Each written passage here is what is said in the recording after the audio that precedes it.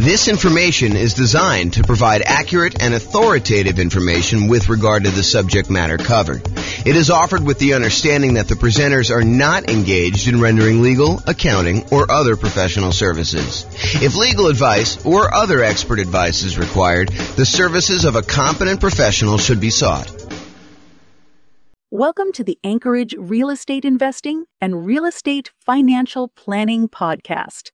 Learn all about investing in real estate in Anchorage, Alaska, with a combination of real estate financial planning and modeling with numbers specific to Anchorage. Plus syndicated, more generalized recordings of live and pre-recorded real estate investing classes, not all of them specific to Anchorage. Be sure to stay tuned after the podcast for a message from our sponsors. Well, good morning and welcome, everyone. I am your host, James Orr, and this is a first class in a series of classes we're planning on doing on how to analyze deals. So what I'm going to do today is going to be walking you through how to analyze a 20% down rental property, investment property purchase. And so I'm just going to walk you through how to use the world's greatest real estate deal analysis spreadsheet. If you don't have a copy of the spreadsheet, you can check the show notes or wherever this recording is. It's also available at realestateFinancialPlanner.com/spreadsheet. You'll have to have it emailed to you. That way we can keep you abreast of any of the updates or changes we make or any of the new improvements we make in case there's an error somewhere and we need to get it out to you. That's why we require you to register in order to get it, but it's completely free. All right, so with that being said, let's kind of just jump right into it. And we're going to walk through analyzing deals. Now, realize we're focused specifically on analyzing a 20% down deal. And if you're trying to analyze a deal that's different than this, we're going to cover those in separate classes. So I'm going to try not to go too far off the rails with talking about, if you're doing this type of deal, then we're going to analyze it differently this way. If we're doing this one, we're going to analyze it differently this way. We're really just going to focus in on today, analyzing a 20% down investment property purchase, and we can do the other types of deal analysis in other classes. That's the intent. Also, it's not quite done yet, but by the time most of you will listen to this recording, because I'm going to do it well before it arrives on the podcast, but in the show notes, I'll have a link directly to a deal analysis example of a 20% down property in your city specifically. So I'll do all the analysis for the 300 cities. We'll have those posted to the website. So just go ahead and check the show notes and click on the link, and it will walk you through a web-based version of this spreadsheet using numbers from your particular market. And if you happen to be an expert in your market and you're like, James, your numbers are off a little bit here. Purchase prices are usually this, or, rents are usually this, or taxes are usually this. Go ahead and reach out to me so that I can update those, and it will automatically update that for all the modeling we do and all the deal analysis we do in the future. So that being said, let's jump into the deal analysis. So I just pulled up a copy of the world's greatest real estate deal analysis spreadsheet.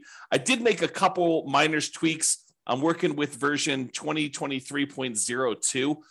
It is May 10th, 2023, as of the time I'm recording this.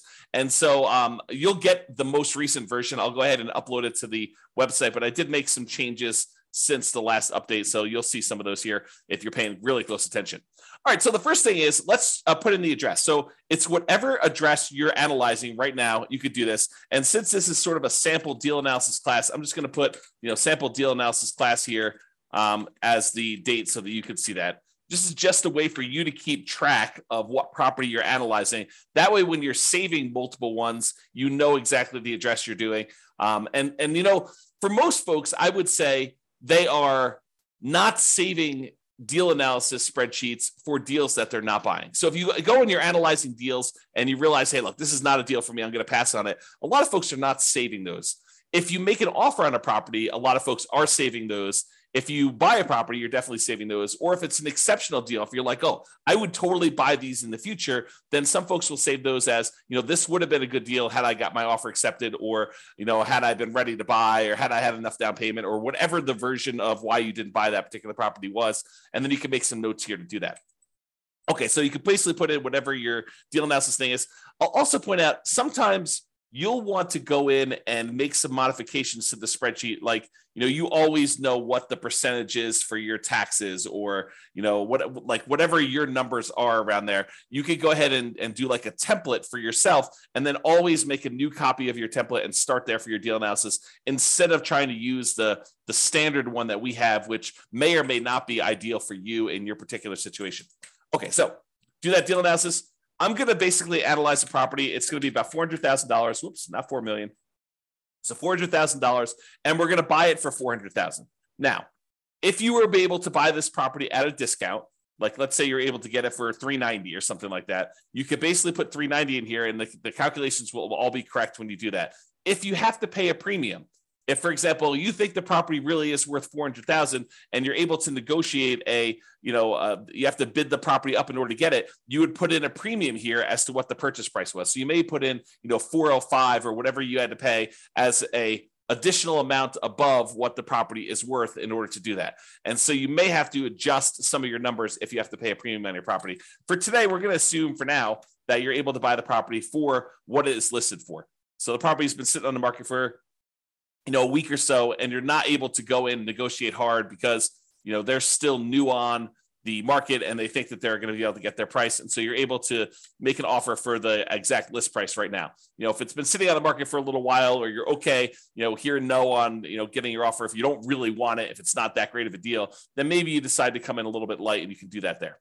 In this case, seller concessions are when the seller contributes some money towards your closing costs, and it's negotiated when you make your offer. In this case, we're not able to get the seller to pay us any seller concessions, so I'm going to put 0 in there. But if you were able to get the seller to contribute some money to cover some of your closing costs, you'd put in whatever that number was here in seller concessions, and it would show you. And we also show you what percentage the seller concessions were. That way you could see if you're going over the number that you need for your loan type. So if you go call your lender, you're like, look, you can't have anything more than 2% in seller concessions, then you know that this number can't be more than 2% here. And you'd have to go ahead and realize that don't negotiate more than 2% because you won't be able to get any. Okay. So in this case, though, we got 0 in seller concessions, no dollars in seller concessions. And for this particular deal, I'm also assuming that you are putting 20% down on this. So you're going to put $80,000 down on a $400,000 purchase, and that's what you're putting down on this particular property. If you had put less than 20% down, if you're trying to buy this as an investment property, well, actually, I told you at the beginning that we're not going to go over these other examples. So I will cover this in another class, but realize you'd probably have private mortgage insurance if you did less than 20% down. But we'll cover that in a future class. I'm trying to stick to just analyzing the 20% down version today. All right, so closing costs. So this is a really interesting discussion. So for closing costs, you're going to call up your lender and you're going to find out what your estimated closing costs. In a lot of cases, they're not going to be able to give you an exact number. Some cases they will, but in most cases, they're not going to be able to give you an exact number. But closing costs, in my opinion, are not just the closing costs from the lender. They're not just the fees that the lender is going to charge you in order to get the deal. I also like to include in here all the other costs it would take you in order to buy this property. And that includes some things that I think a lot of folks don't usually take into account when they do their deal analysis. For example, if you paid to have an inspection done on your property, if you go and hired a home inspector and had the inspector come in and inspect the property, I think that should be included somewhere in your spreadsheet. Now, you could include that in your rent ready costs as a cost of getting the property ready to rent. You can include it in your closing costs, or you can include it, somewhere else if you wanted to do it as an additional expense somewhere. I tend to prefer to put it either into rent ready costs or closing costs. Now, here's a couple other weird gotchas on that. So sometimes you're going to pay for your appraisal, not on the closing settlement statement. Sometimes the lender's going to say to you, hey, we need to get an appraisal done. I'm going to send you a link to my portal for you to prepay for the appraisal using your credit card. You're going to go on there and you're going to actually pay for the appraisal there. Make sure you include the cost of your appraisal here so that you actually take into account the cost of it. Now, at some point in time, you will probably have a property under contract where you end up not closing on it, where you've gotten through the point where you've inspected the property, maybe you've paid for the appraisal on the property, and maybe the appraisal comes in low, or you're unable to negotiate an agreement on the things that need to be repaired in order for you to buy the property. And so you're going to have occasionally a property where you pay for an inspection and or an appraisal, and you end up not buying the property. So where do you put those expenses on properties that you've never actually closed on, but that you have in order to acquire the property that you're eventually going to acquire. So you might go through a property where you paid for an inspection, you paid for an appraisal, and you didn't buy the property. Those expenses, in my opinion, need to be covered somewhere. It needs to be covered as part of the investment you made in order to buy whatever the next property you're buying is. So for me, I like to include any previous inspections and appraisals I had to get to the point where I'm buying the property that I'm currently on. So I sort of associate any inspections or any appraisals I have on properties that I'm about to buy the next property with, if that makes sense. Okay. So really the intention is, look, I had to go through this one property that I ended up not buying in order to be able to buy the property that I'm now currently buying. So I need to take into account those expenses there. And I would usually either put those into rent ready costs or to closing costs. Either one of them works. It's really just covering that expense somewhere so that you know exactly what you have into the deal. Okay. So closing costs, in this case, we're going to assume that it's about 1.1%. You call up your lender and you got those, and you adjust it so that the number, the cash amount you have in the deal is correct, or you have this rent ready cost. So let's talk about rent ready costs. What is a rent ready cost? A rent ready cost is money you're going to need to spend on the property after you acquire it to get it ready for rent. Sometimes we buy essentially brand new properties, and brand new properties still have rent ready costs. For example, a lot of my clients buy new construction properties, and when they buy new construction properties, there are things that the builder does not always provide that we need to pay for. Sometimes it's blinds for all the windows. Sometimes it is, fencing for the property. Sometimes it's new appliances, like the builder decides not to include the refrigerator in their deal, or you choose not to pay for the refrigerator from the builder because there's a premium on it. And so you have to decide what you're going to do there. So even for new construction properties, there tend to be things you need to do on a property to get it ready for rent. And usually what we do is we look at the inspection report to get an idea of the things that we need to do to a property to make sure that it's ready to go. You're always going to get, when you get an inspection, you're going to get a list of the things that the inspector believes should be handled, should be addressed on the property. You will be able to negotiate some of those, some of the time, with some sellers to get them to cover those. In a lot of cases, though, you still want the deal and you're not willing to nickel and dime the seller because there's 3 other offers behind you, and the seller's gonna be like, I'm not doing anything. You were the high bid and we have 2 other offers behind you all above asking price. And so rather than spend the $3,000 to do the work that needs yours, there's someone behind you it's $500 less than where you are. And so they may choose to not do the repairs. Or you may choose, as part of your negotiation when you make your offer that, hey, look, I'm not going to ask you for all the small stuff. If there's something major that comes up on inspection, then we'll definitely have to discuss that. But if, the inspector says, look, you need to replace this broken faceplate on a light switch, I'm not going to ask you to do that. Right? That's part of your negotiation in order to get your offer accepted. So there are going to be things you're going to need to have done on a property. That's where you put that number in rent ready costs. You put all the expenses you need to do in order to get the property ready to rent in rent ready costs right here. And so, even if you're buying a brand new property, you're probably going to have at a minimum $1,000. So, to put $0 in here, I may have had, trying to think about this. I'm going to estimate because there's no way I could do it exactly, but maybe 3 properties in my entire career that had $0 in rent ready costs. And they were like the exceptional properties where someone lived in the property and every little thing was handled already on the property. It was in perfect condition, better than new, so good that you walk in, you're like, there's literally, I can't spend $1 in here. But that is so rare. In most cases, you're going to have some money that you need to spend on in order to have rent ready costs. Okay. So rent ready costs, you put them in there. Now, we're going to go down here in a second. We're going to look at different rents on this property. I'm going to show you what it looks like here. But this would add up if you had cumulative negative cash flow. So let's go ahead and assume for a second that you're only able to get, I don't know, let's call it $2,800 a month of rent on this property. Okay. So now you've got negative cash flow. You put in, we're estimating, it's not true, but we're estimating for this particular property that you have $2,800 a month in rent on it. And you can see from it that you have negative $329 per month in negative cash flow. So what then happens is this calculation, this is actually going to go calculate how much cumulative negative cash flow you have over the entire ownership period of the property. And if you want to see how we do that calculation, I'll go into overrides and we'll show you all what's going on here. So if we go look up the cumulative negative cash flow, just scrolling down until I find it. So here it shows you what the negative cash flow is per year on the property in the first year. So this is showing you that it's negative $3,948 in negative cash flow in the first year on the property. And you could also see here, this is the little spark line. The spark line shows you, the red dot shows you where it's negative, and then you can see where it eventually levels out and you have no negative cash flow on it. Okay, so first year, about negative $4,000. However, in year 2, your mortgage payment stays the same, right? Your principal and interest part of your payment stays the same. Your taxes, they go up a little bit. Your insurance, that goes up a little bit. Your rent on the property goes up a little bit. And so a lot of the expenses on the property, which are tied to our estimate from rent, like vacancy and maintenance and property management, those all go up a little bit.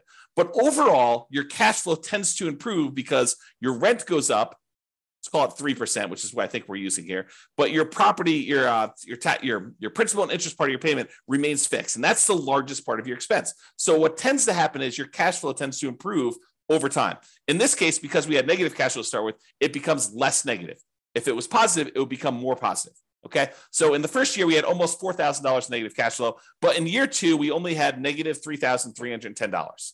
And in year 3, we only had negative $2,652. And in year 4, we only had negative $1,975. And in year 5, whatever it is, we had negative $1,277.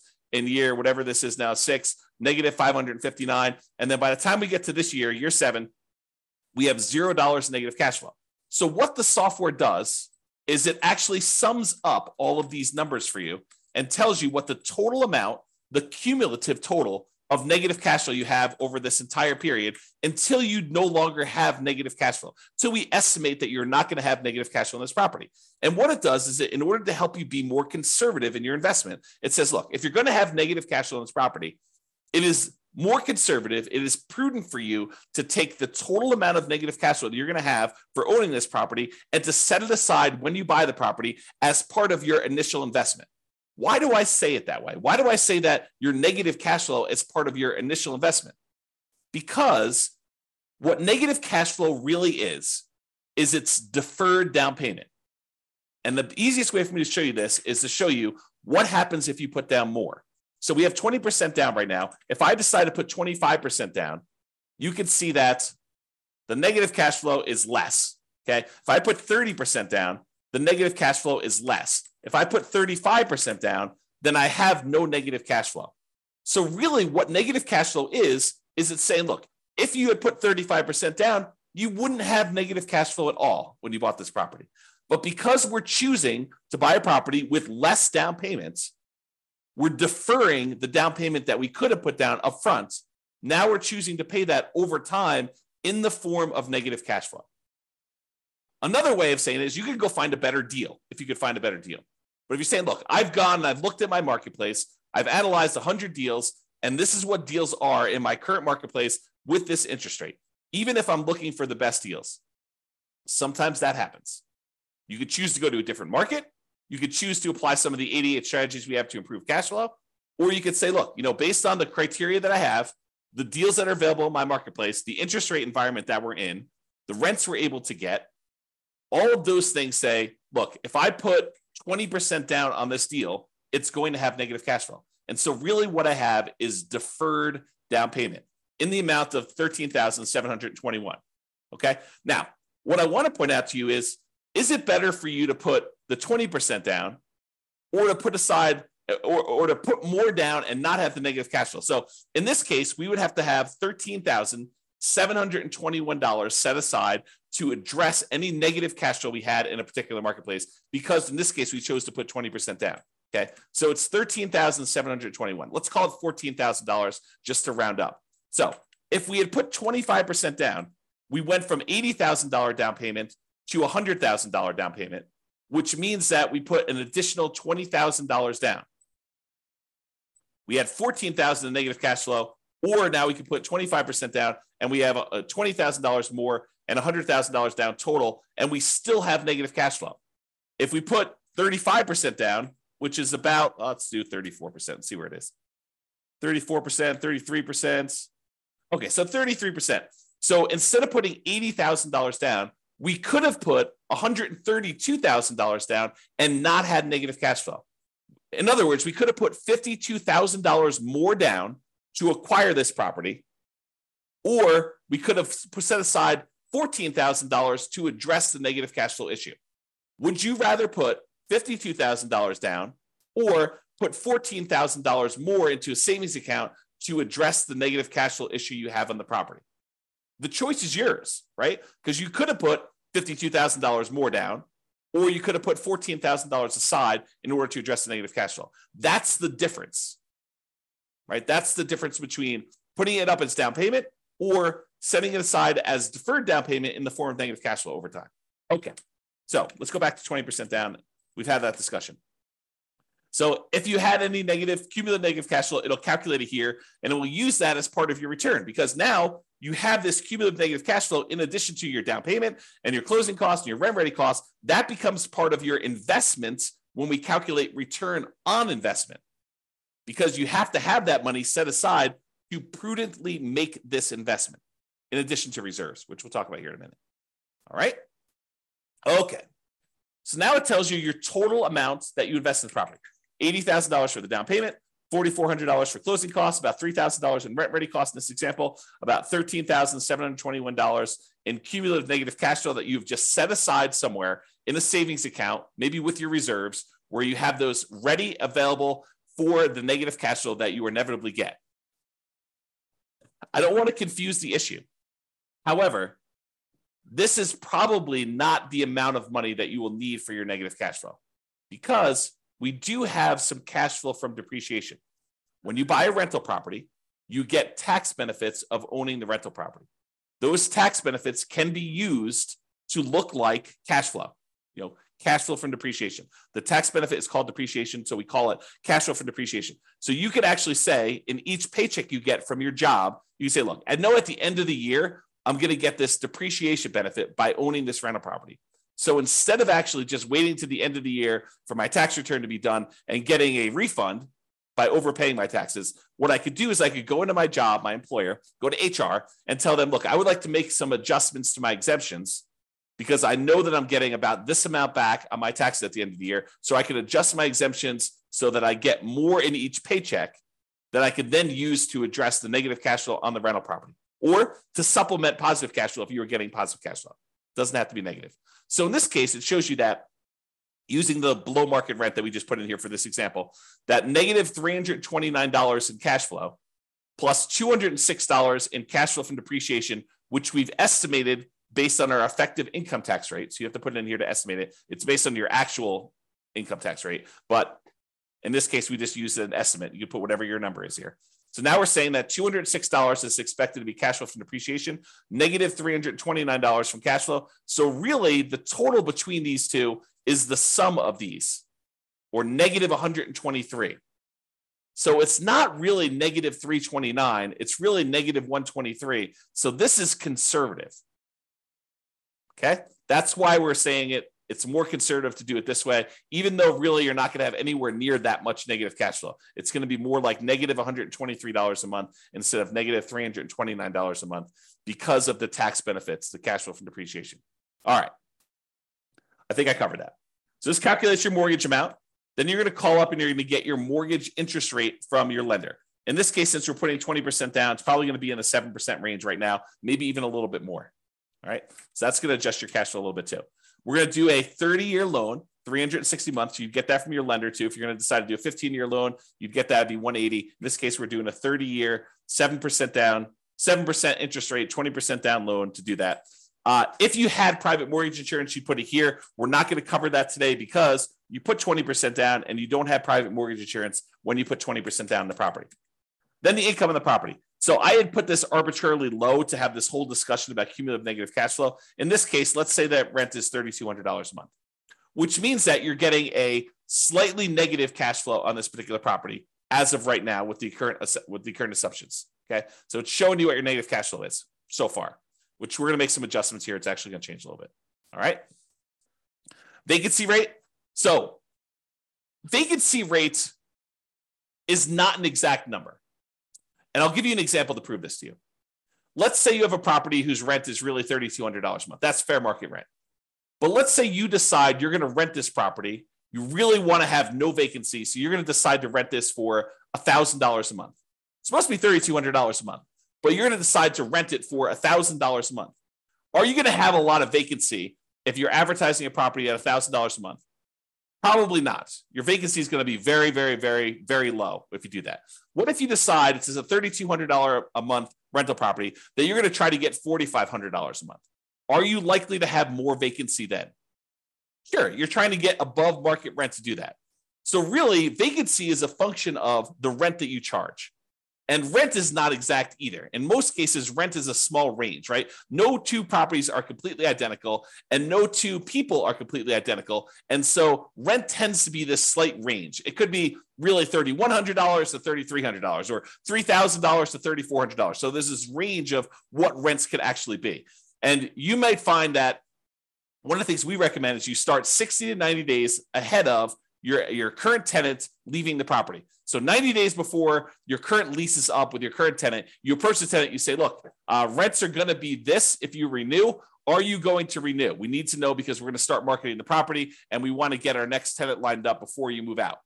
And so they're like, I don't know what I'm going to do. I'm going to make a decision. So usually within a week or so, they tell you what they're going to do. I plan on renewing. And either they renew and you don't need to worry about anything, or they tell you we're planning on moving out. Great, you're moving out. Now what you do is you go start marketing your property for rent. And what we tend to do is we start at a much higher rent than we think we can get. We're sort of testing the market because we have 60 to 90 days left before we have to find a tenant. So we start at this higher price. We see if we get any calls. You don't get any calls, we drop it a little bit and we keep marketing. Don't get any calls, we drop it a little bit, keep marketing. We start getting one or two calls. Okay, we drop it a little bit until we're finding that sweet spot of testing the higher rent. That way we get the highest possible rent we can get by starting early and testing high price. That's how you do it. So if you do that, if you're starting 60 to 90 days ahead of time and you're testing your rent and you're coming down after marketing it for a week or so, then you should have, over a long period of time, on any given rental period, it could be higher than this, but over a long period of time, your vacancy rate should be about 3%. You could choose to change your dynamics, try to get a higher rent, not start 60 to 90 days ahead of time, and you could have a higher vacancy rate.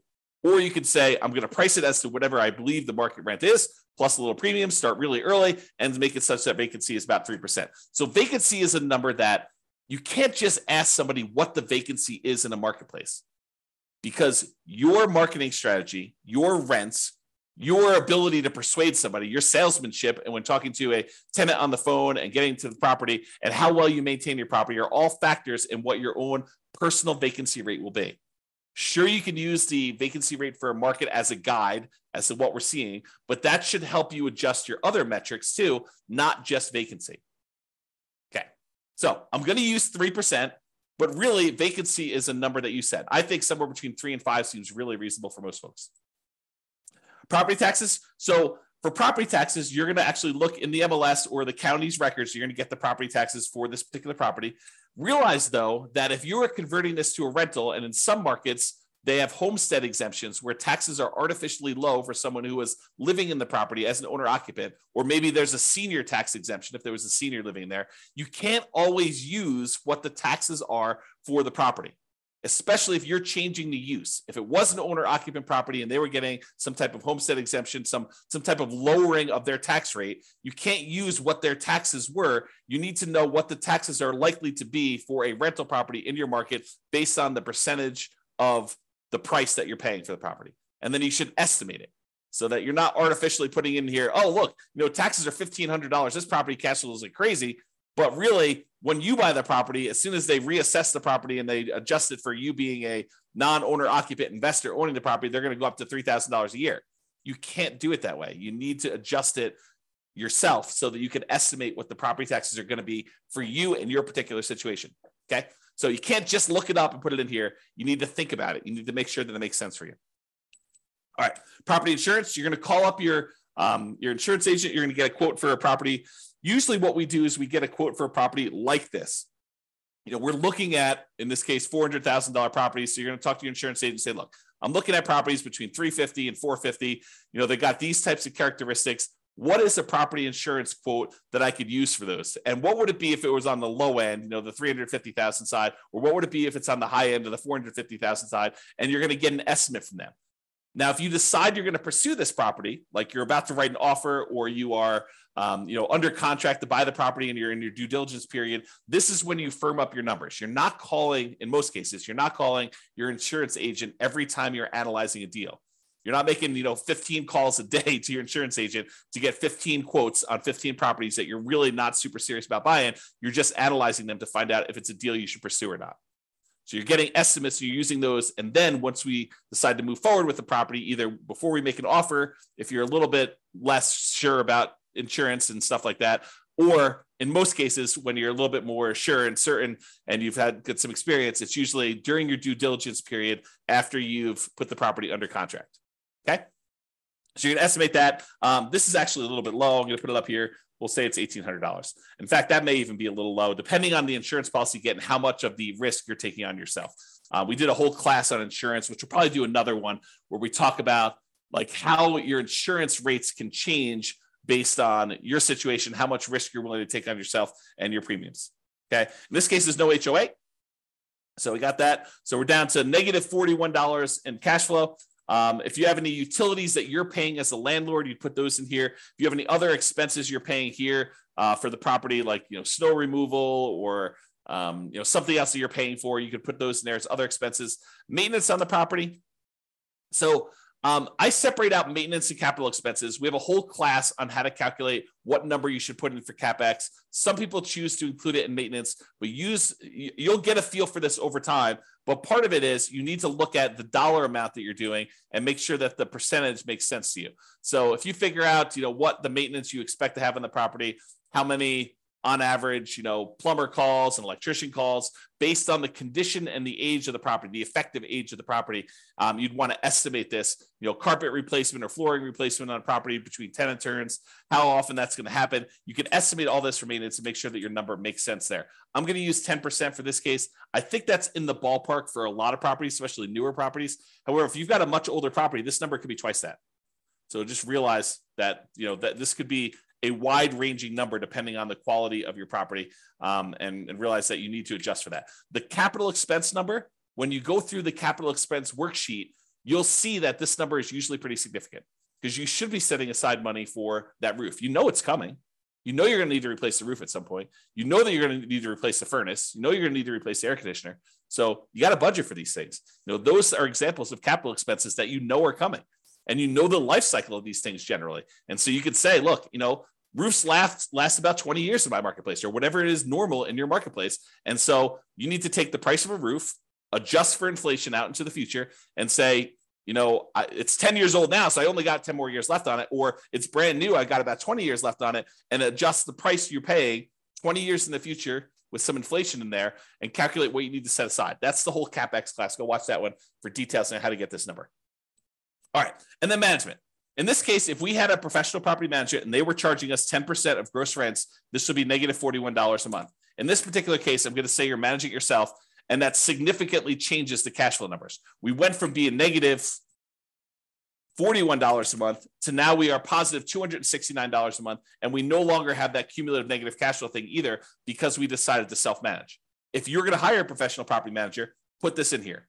If you're going to say, look, I actually have some hard costs of doing property management. I need signs, I need lockboxes, I need all that stuff. And you want to set aside a certain number in here. Maybe you decide to put in, not 0.5 there, 0.005. Hey, look, I need to set aside about, probably that's even a little high. Let's do 3.5. So I'm going to set aside, about $130 a month to cover my hard costs of having to manage this property, printing statements, mailing things, the software I use to manage my own properties, the signs, the lock boxes, all that other stuff. I'm going to put a hard cost in here to kind of account for my management costs. I think that's reasonable. If you're going to actually hire a professional property manager, a lot of those costs are going to be covered by them and you can put in the full number. Some people will choose to put zero in here. I think that's less than ideal, but you should probably put something in there even for your own costs. All right. Then we estimate what the land is worth because when we calculate depreciation, we cannot calculate the value of the land when we calculate our depreciation, it's only the value of the building. So we estimate what the land is. A lot of times you can get this from your CPA, or if you go onto the county website, sometimes they'll tell you what the value of the land is estimated at, and you can then use that as a defensible position for putting in what the land value is, and you can use the rest of your purchase price as the value of the property, which we do automatically in the spreadsheet. So put in whatever land value is. It shows you what the dollar is. If this is a residential property, which if you're renting to people, it probably is. If it's commercial, you put in C here, and that would adjust your depreciation period. In this case, we're using R. And then whatever your estimated effective income tax rate, again, we're estimating your tax benefits. This is not intended to do your taxes for you and tell you what your tax rate is and then be able to show you that. So estimate what your effective income tax rate is. Go look at your last year's tax return and go ahead and use that. If you don't know, go ahead and do it that way. And then you can put in a number here. I think 20% is probably a pretty good number for some folks. I mean, not everybody, but you can do that. All right. So that being said, you put in all your numbers. Now we're ready to do some analysis. We look over here and we can see a bunch of stuff. For the sake of time, because we're running, relatively short on time for what I hope to do, I may not cover all the different things. I'll try to go through as many as I can, but we'll kind of see where we end up. So the first thing a lot of folks like to look at is this cash flow one. And we've been talking a little bit about it when we talked about that cumulative negative cash flow thing. But this shows you three numbers. It shows you your monthly cash flow on a property, how much money you're making after all expenses on the property, your monthly cash flow. And it shows you that number right here, $269 a month. It also shows you your estimated cash flow from depreciation, that tax benefit you get by owning this rental property. And then it sums up these two numbers and shows you what we call true cash flow. True cash flow is simply the sum of your monthly cash flow on the property plus the tax benefits you get by owning that property, the cash flow you get from depreciation. It is the true cash flow you would get by owning the rental property. And that happens to be $475 a month if you bought this property with 20% down, okay? Then it uses some of these numbers and some of the other calculations, and we look at what our return is in dollars for the first year. So if you want to see the first year, if we just look at the raw returns, we're making about $12,000 from appreciation. The tendency for property values to go up, we're estimating a 3% appreciation rate. And so we're making about $12,000 from appreciation. Now, this is true whether we are just looking at the dollars for not including reserves, and if we're including 6 months of reserves, or if we're including 12 months of reserves. That's what these three different ones are. This is the total return you're getting in dollars if you have no reserves at all. This is the return in dollars if you have 6 months of reserves, and this is the return in dollars if you have 12 months of reserves. And so it shows you the difference in returns for those calculations. Appreciation is the same for all three, okay? Then cash flow shows you have $3,229 per year in cash flow by buying this property, and that's the same for all three. Then how much you're paying down on the loan, your debt pay down, that's the red bar. $3,251 is how much you're paying down on the loan in the first year on this property. And that's the same. And then that cash flow from depreciation, this number times 12, basically. And it shows you it's $2,473. That's your cash flow from depreciation. Then you have no reserves in the first one, so there's no gray bar. But there is a small gray bar here showing you what the return you're earning on the 6 months of reserves that you set aside. So we assume that if you're going to have 6 months of reserves, you're setting that aside in some type of account where you're earning a return. And for the 6 months one, we use 1% as the default. So you're earning 1%, you have it in some type of savings account. So you're earning $340 per year on setting aside 6 months of reserves. Then if you decide, look, I want to put aside 12 months of reserves, but because I don't need the full 12 months at any given time, I could take the majority of that and I can invest in something a little bit more aggressive, like stocks. And so you might be able to earn 7 or 8%. Let's call it 8%. I think that's the default. And so you're earning $2,721 per year on setting 12 months of reserves aside in the stock market. Because we're going to set those reserves aside, we're actually going to take into account the return we're earning on those reserves. So it shows you now the total amount in dollars you earned in year one for these three different scenarios. If you're not taking into account reserves, you're earning $20,953. If you put aside 6 months of reserves in a 1% account, you're earning $21,293. And if you do 12 months of reserves, so you're setting those aside in the account at 8%, you're getting $23,674. Okay. So it shows you the dollar amounts of the three different situations. Now, you're like, dollar amounts, that's really good to know, but Obviously, if I have to put a lot more down in order to get that return, that's a different return on investment than if I had to put very, very little into this deal in order to get those returns. And you're right. And so what we want to look at is the return on the amount you had to invest, or return on investment in year one. And that's what these three are. And they match up. This is the return if you had no reserves. This is the return if you had 6 months of reserves. And this is the return if you had 12 months of reserves. And so it just shows you very clearly that your overall return is 23.97 if you are ignoring reserves, which you shouldn't, because in order to make the investment, you really should have reserves. So this does take that into account. It calculates now what your return is if you set aside 6 months of reserves and this total cost to close. Okay. So 20.39% is your overall return. And it shows you what the breakdown is. It shows you that, look, you're earning 11.49 from appreciation. 3.09 is your cash on cash return. 3.11 is the amount of return you're earning from paying down on the debt. 2.37 is the amount you're earning from your cash flow from depreciation. And then I can't even read that. 2 point something, or maybe it's 0.33 for your return from your reserves. And then your total amount is at top. Okay. And then this is the return if you put 12 months in. It's 19.5. So the dollar amount you earned by having 6 months or 12 months of reserves actually increased the more you put aside in reserves. But now the return you're getting on the investment, which includes the reserves in the denominator, actually goes down. So it suppresses your return by having this amount in the denominator, by having this amount that you needed to invest in order to acquire the property. So if you were going to lie at a cocktail party and tell them about how great your return was, and you were going to ignore reserves, you'd tell them 23.97. But that's not true, right? Because in order to invest in this property, you really do need to have reserves. So really, if you set aside 6 months of reserves and you were earning 1% on that, that'd be 20.39. If you were setting aside 12 months, it's 19.5. And if you're like, James, this 8% you're using for the reserves, that's not appropriate.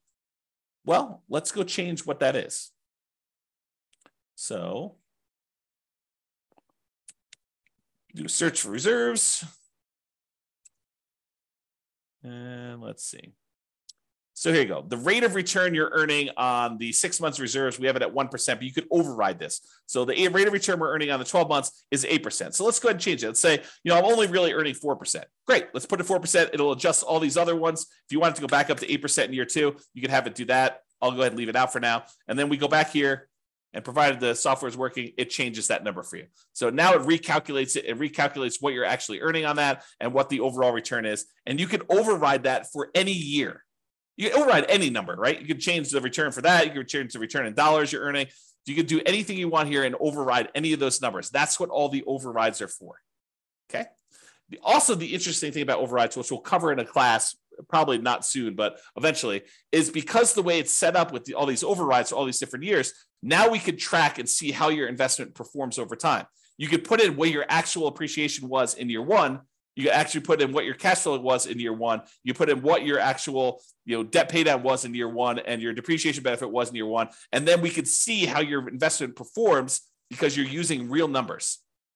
So this could be a tool now, not only to do deal analysis when you acquire a property, it could also be your deal analysis over time to keep track of how your investment performs. Okay. And we'll talk about that in another class. All right, so now you're looking at this. And with these three numbers, I think for most people, that's what they're looking at to make a determination as to whether they invest. A lot of times they're looking at cash flow. A lot of times they're looking at their returns. A lot of times they're looking at this cash on cash return on investment, which is the green percentage as to how much they invested. And they're looking at overall, is this a profitable investment for me? I'm making $21,000 or so by making this investment. And it's about a 20% return. Is that meet your deal criteria? Is that something that gets you excited about buying this property? For some people, it's like, yeah, that's a lot better than what I'm doing elsewhere. Other people, it's like, heck no, I'm not getting out of bed for, less than 50% return or 100% return. It really depends on you, the types of deals you're doing, the type of strategy you're doing, your marketplace, and the economics that are going on. And so you got to decide what a deal is for you. Okay. So those are the top three. Let's talk about some other ones. This shows you your returns if you sold the property at this year. So if we look at year 6, you can kind of see the return you're getting is this 3 different returns, but it shows you the range of what they are if you sold the property. And it does take into account the expenses of sale.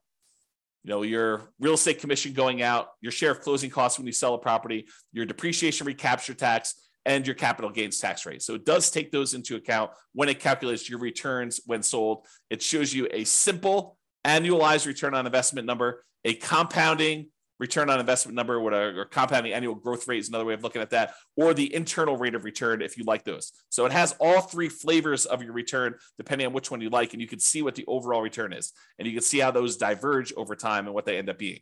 Now, you're like, hey, what are you using for the real estate commission going out? Because I'm an agent, I'm only paying half, or, I don't have, I'm not going to have depreciation recapture tax or capital gains tax because of this situation, do 1031 or whatever. Well, we've got the ability to override those as well, right? So you can go look at what those are, and you can say, look, I'm only going to have a real estate license for the next 5 years. So for the next 5 years, it's going to be, 3%. And then after those 5 years, then it's going to go back up to 6%. You can adjust those, and the software will then go do that math for you and show you how it affects your return by doing all that. Okay, so that's why it's designed to do the overrides the way it is. All right, but for now, it's going to be normal. All right, so you can now see all those returns. If you're a cap rate person, you're like, look, James, all this cash on cash is really nice, but I'm really a cap rate guy or gal. I want to see what cap rate is. Great, here's your cap rate.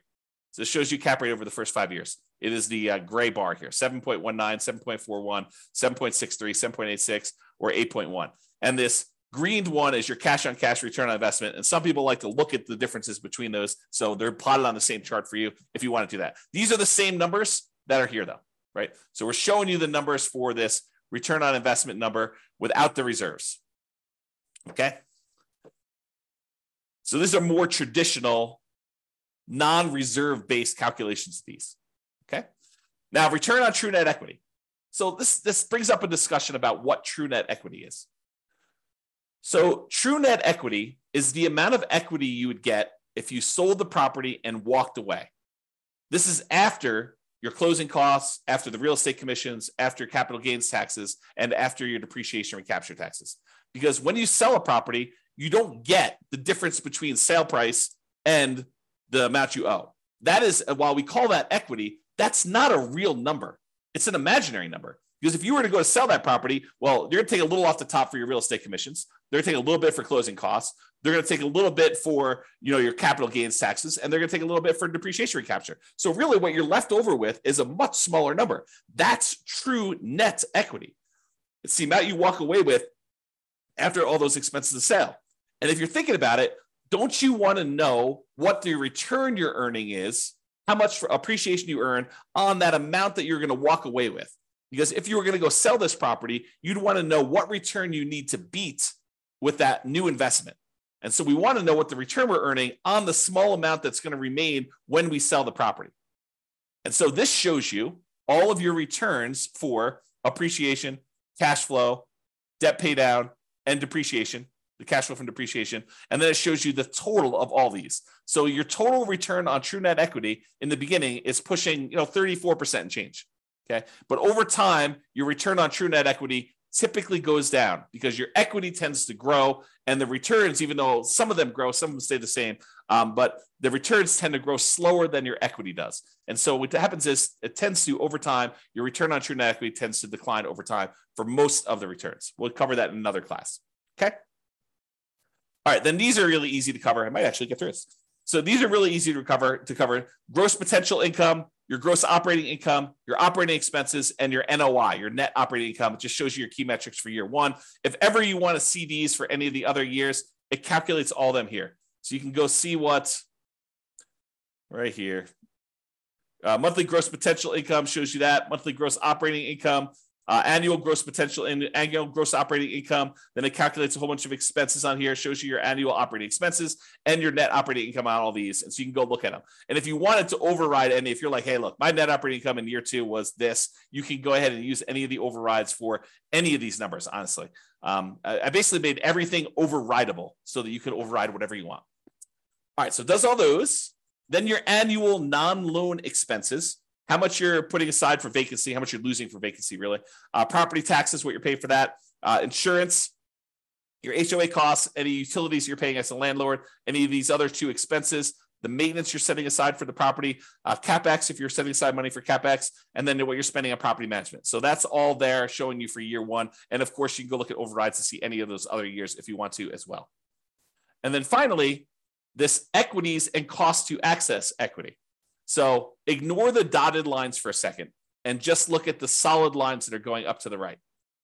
The darker section is your true net equity. It's that one we discussed over here. It's the amount of money you get when you walk away after sale, after taking into account real estate commissions, closing costs, capital gains taxes, and depreciation recapture tax. So it shows you how much dollar amount you'd have for that. So looking over here on the left side, you can see the dollar amount. It's about, I don't know, whatever this is, $60,000 for the amount of money you'd have in your equity, your true net equity. And that tends to increase over time. Now realize your cash out refi equity is how much money you could do a cash out refinance for a loan. And that usually is up to a maximum of 75% loan to value. You can adjust that percentage here. I forget where it is, but you can do a search for it and find it. But it's basically 75%. It's 75% loan to value. So if you did you could go to 85% loan to value on that one. It's going to change this chart and show you now your numbers are much higher. Okay. Let's go back and do the real number though. So 75% loan to value is what it typically is. And then it will show you how much equity you have to get up to that 75% loan to value. And so it shows you this light gray bar, how much cash out refi equity you have on your property. Now, that's all nice and good to know how much in dollars you can have in equity and to see that. What's more interesting though is how much money did you need to spend to get at that equity? What is the cost to access that equity? Because if you're able to pull out $5,000, but it costs you $5,000 in refinance costs in order to get at the $5,000, that's really expensive money.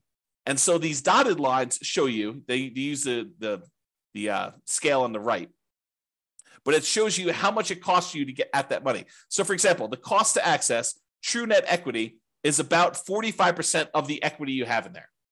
Because real estate commissions are large, closing costs are large, your capital gains are large over time, your cash flow from your depreciation recapture taxes are large over time, that those are very large expenses for the amount of money you get out. And so you can see that those, while they decrease over time, or this is over 20 years, you can see that they decrease. They're relatively expensive. It's relatively expensive for you to pay all those costs to get out of the property. And so this is a percentage of the amount you're getting back that it costs you to get those. Okay. And then this other dashed line shows you the cost to access your cash out refi equity. It's zero at the beginning because you don't have any money you can access. You basically put 20% down, so you only can go to 75% loan to value. There's no equity that you can get at by doing a cash out refinance until your property value grows enough, and then it becomes really expensive because the cost to do the refi, which is also overridable. Let's see, cost to access true net equity. Yeah, the cost to cash out refi percentage. So this is the percentage of the loan that you're doing. So you can adjust whatever this is. We're using 1.5% for like all your costs to do a refi on a loan. Okay, so you can go see what that is. But the cost to access the equity is really high. You're spending a lot of money on that refinance in order to get very small amount back out, and then it drastically reduces over time until it gets down to it's very, very small once you have a lot of equity in the property. Okay, so this is it. This is the analysis we've done to cover a 20% down investment property purchase. Hopefully this helps you understand sort of the framework and how we do all this analysis and how it all works. We will cover how to analyze future deals. We'll cover everything from 25% down investment property to 100% down investment property. We'll do 5% down Nomad. I'll probably end up doing some creative financing stuff in here.